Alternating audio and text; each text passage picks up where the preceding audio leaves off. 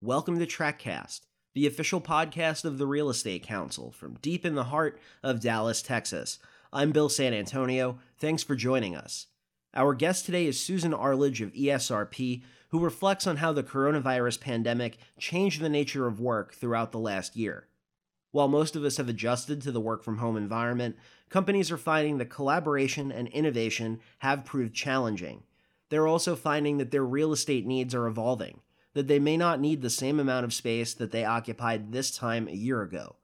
Susan's presentation takes us through the pandemic's biggest work trends and what we should expect as the hybrid workforce with employees at the office and at home becomes more commonplace. Please make sure to subscribe to the show if you haven't already. TrekCast is available on Apple Podcasts, Spotify, SoundCloud, Stitcher, or wherever you get your podcasts. Before we begin, I'd like to quickly note that we did face some technical difficulties in recording Susan's presentation, so please bear with us. And with that, take it away, Susan. Well, generally speaking, people resist change, especially sudden change. But COVID hit last March, and on Friday we were told, get your things, go home, and we don't know when you'll be back. And amazingly, people adapted. Companies adapted. People began working remotely, and it seemed to be working. So one thing that we know is you can never underestimate the power of habit formation. Regardless of the fact that we probably have the good news of a vaccine coming in the next foreseeable future, we will probably be looking at a hybrid work environment going forward. You can tell that people are getting fatigued from the constant work from home, and that what we have now is not going to be sustainable. Isolation does bring its own challenges, and people are social creatures and need to be together. Collaboration is hard. It's very hard to build teams internally, and it's very hard to build trust virtually. So what we're starting to see are a few trends that are emerging, and that's what I wanted to talk with you a little about today. So one thing we absolutely see, flexibility will be the future. Team building and productivity are still unmeasured by a lot of companies. While the concept of getting people home did work, the measurement of the success of that is still in the making. Most companies haven't tried building teams from scratch online, and they know they need that face-to-face contact. So no CEO should be surprised that early productivity gains will probably peak and then level off next year. So that creates confusion about what size of the space do I need? How do I structure a future lease? We know that rents in the very near future will drop. Tenants are going to reduce their space needs. There's clearly a lack of demand right now, and office oversupply is impacted by the vast amount of sublease space in most markets. So a lot of tenants are not going to be renewing leases for longer terms until they can understand all those risks. So what does that mean for the office market? Well, the office market has been a landlord-driven market for the past 4 to 5 years. Tenants were committed to lease expensive, long-term leases in very cool, trendy environments at high rents to attract and retain talent. That was critical. They had to compete with their people looking for the same type jobs. But now companies are carrying 30 to 50% more space than they might need without a better understanding of how this hybrid workforce will happen. So millions of square feet of office and sublease space have already become available as companies begin to shrink their footprints. Now, labor costs make up as much as 85% of a company's operating budget. So the concept of relocating an office from a high-cost area can produce massive savings. If you can hire a software developer remotely, then you don't have to be in downtown Chicago or San Francisco or New York City if you can hire those people anywhere. Just as an example, moving a software engineering position from San Francisco to New Orleans could save $24,000 a year per job, for 250 of those jobs. That's $60 million over 10 years. So that's a huge number that is going to be impacting the office market as companies look at much more affordable areas. The good news is workers are returning to work. And Dallas-Fort Worth actually led the market according to Castle Systems, who measures office security systems. And DFW outpaced all other metros. The office traffic was 41% in October, as compared to New York at 16, San Francisco at 14, Los Angeles 33, and DC at 23%. So that's the good news. And suburban versus urban locations is an issue. We know that knowledge-based companies have this thing in common. They need access to highly educated and skilled people. So that's typically skewed towards superstar cities like New York, Los Angeles, San Francisco, Seattle, Boston, DC, Dallas, and Austin, which are huge talent magnets. But as I mentioned earlier, you don't necessarily have to be in one of those markets if a percent of your workforce is going to be remote. But young educated people between 25 and 34 have accounted for roughly half the population growth since 2010, so that's likely to continue. For the capital markets, extend and pretend has kind of been the name of the game. Investors are in an extend and pretend mentality. Many borrowers sought forbearance on loans, and lenders have been flexible, but that's not going to last forever. There's two reasons why the capital markets haven't completely opened up, and what we call compassionate capitalism, where society is really trying to work out together how this pandemic is going to happen. And there have been unprecedented levels of stimulus for a lot of companies. And unknowing that that's going to continue, it's anticipated that there'll be a drop in values in Q1 and Q2 of next year. And New York City is a good example where Manhattan office rents have dropped 11% from last year. Office occupancy is still about 18%, and rents are down from last year. So there's capital, but at this point, a buyer wants to get paid for taking a risk. But the superstar and the good news is our industrial market. Demand for labor is huge. Warehouse employment is the highest ever recorded. And it's already estimated that Amazon has centers located within 20 miles of half of the US population.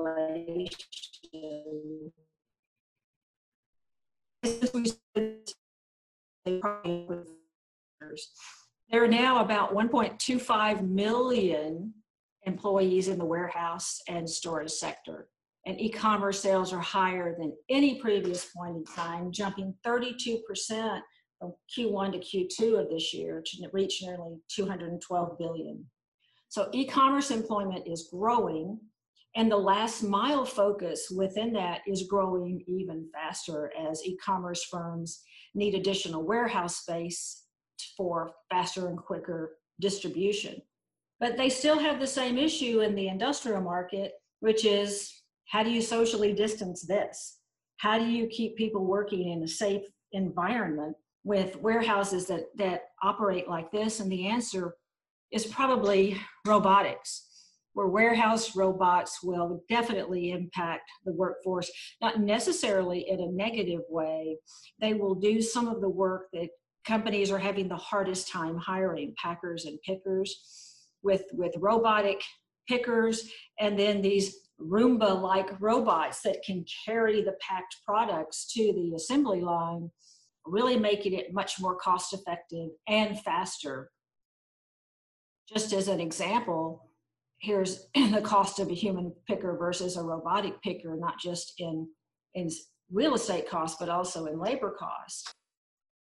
For a 340,000 square foot facility with people pickers, you might need 302 full-time employees.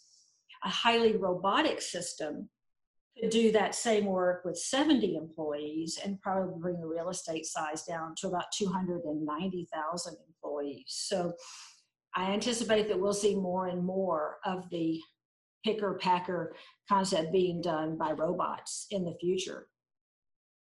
But the real question everybody has is work from home really working?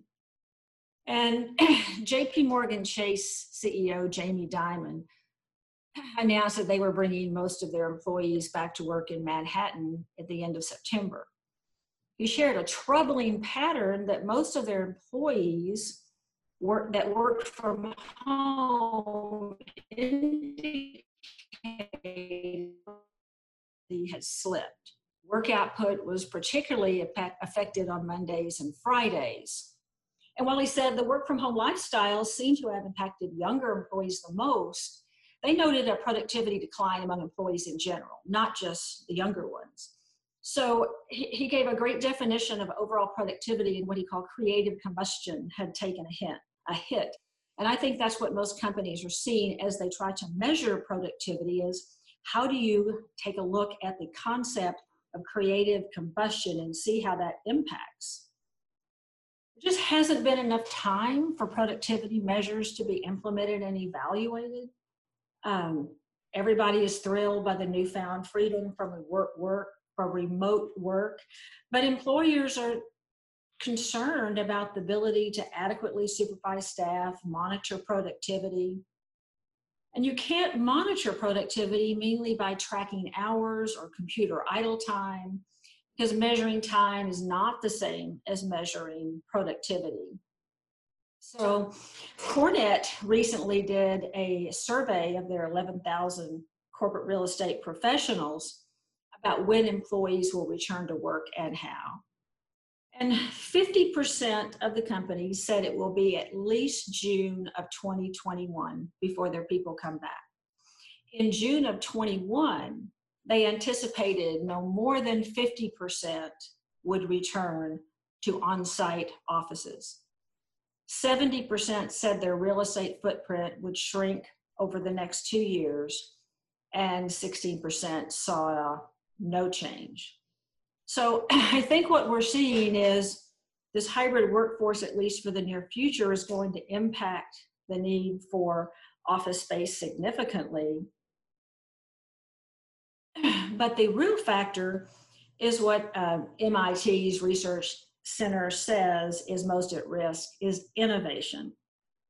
And innovation is hard to measure, but if you're in the service or the knowledge-based industry, you know how critical any kind of innovation can be.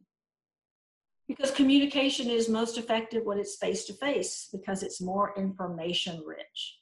MIT showed a 35% reduction in team performance when there was lack of face-to-face exchange. The unplanned is as important as the planned. That spontaneous interaction is one of the most reliable paths to innovation. Socializing is definitely productive, and MIT found that people with more face-to-face interactions had the highest productivity. And then physical proximity for learning is critical. We learn from one another. We learn from on-the-job experience, being around, observing, and interacting with our coworkers. And then just being physically together is critical, especially for younger or new employees, so they can grow in their roles.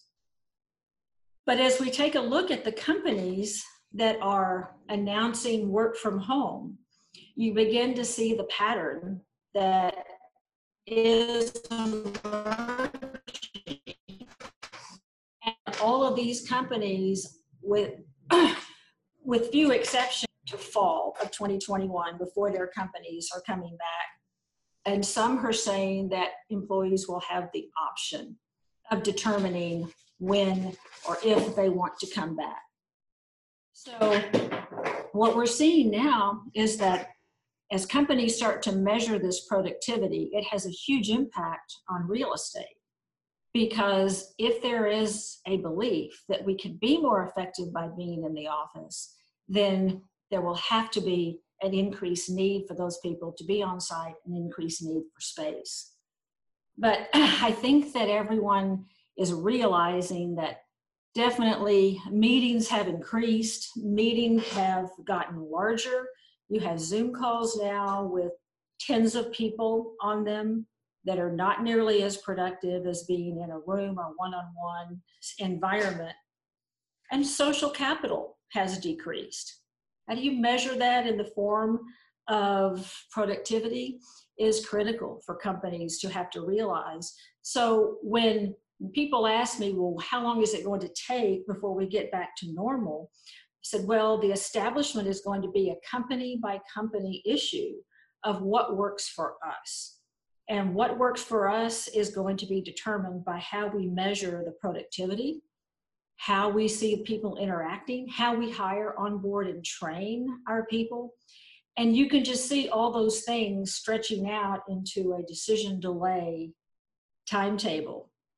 So I think what the biggest impact that COVID is going to have on our real estate economy is that it's going to be short-term decisions by companies until they have some of these long-term measurements in place. And the concept of workplace has probably never figured in to corporate real estate space requirements as much as it has been and as much as COVID has brought to the forefront. So I thank you for your time and for listening, and we will see if Pfizer and Moderna put their vaccines out, as they say, by the end of the year. If I was wrong about everything I said at the end of 2021. Thank you. That's all for today. I'd like to thank Susan Arledge of ESRP for sharing her insights with us as the year draws to a close. Please subscribe to TrekCast wherever you download podcasts and give us a follow on social media. Our handles are in the show notes. Until next time, I'm Bill San Antonio.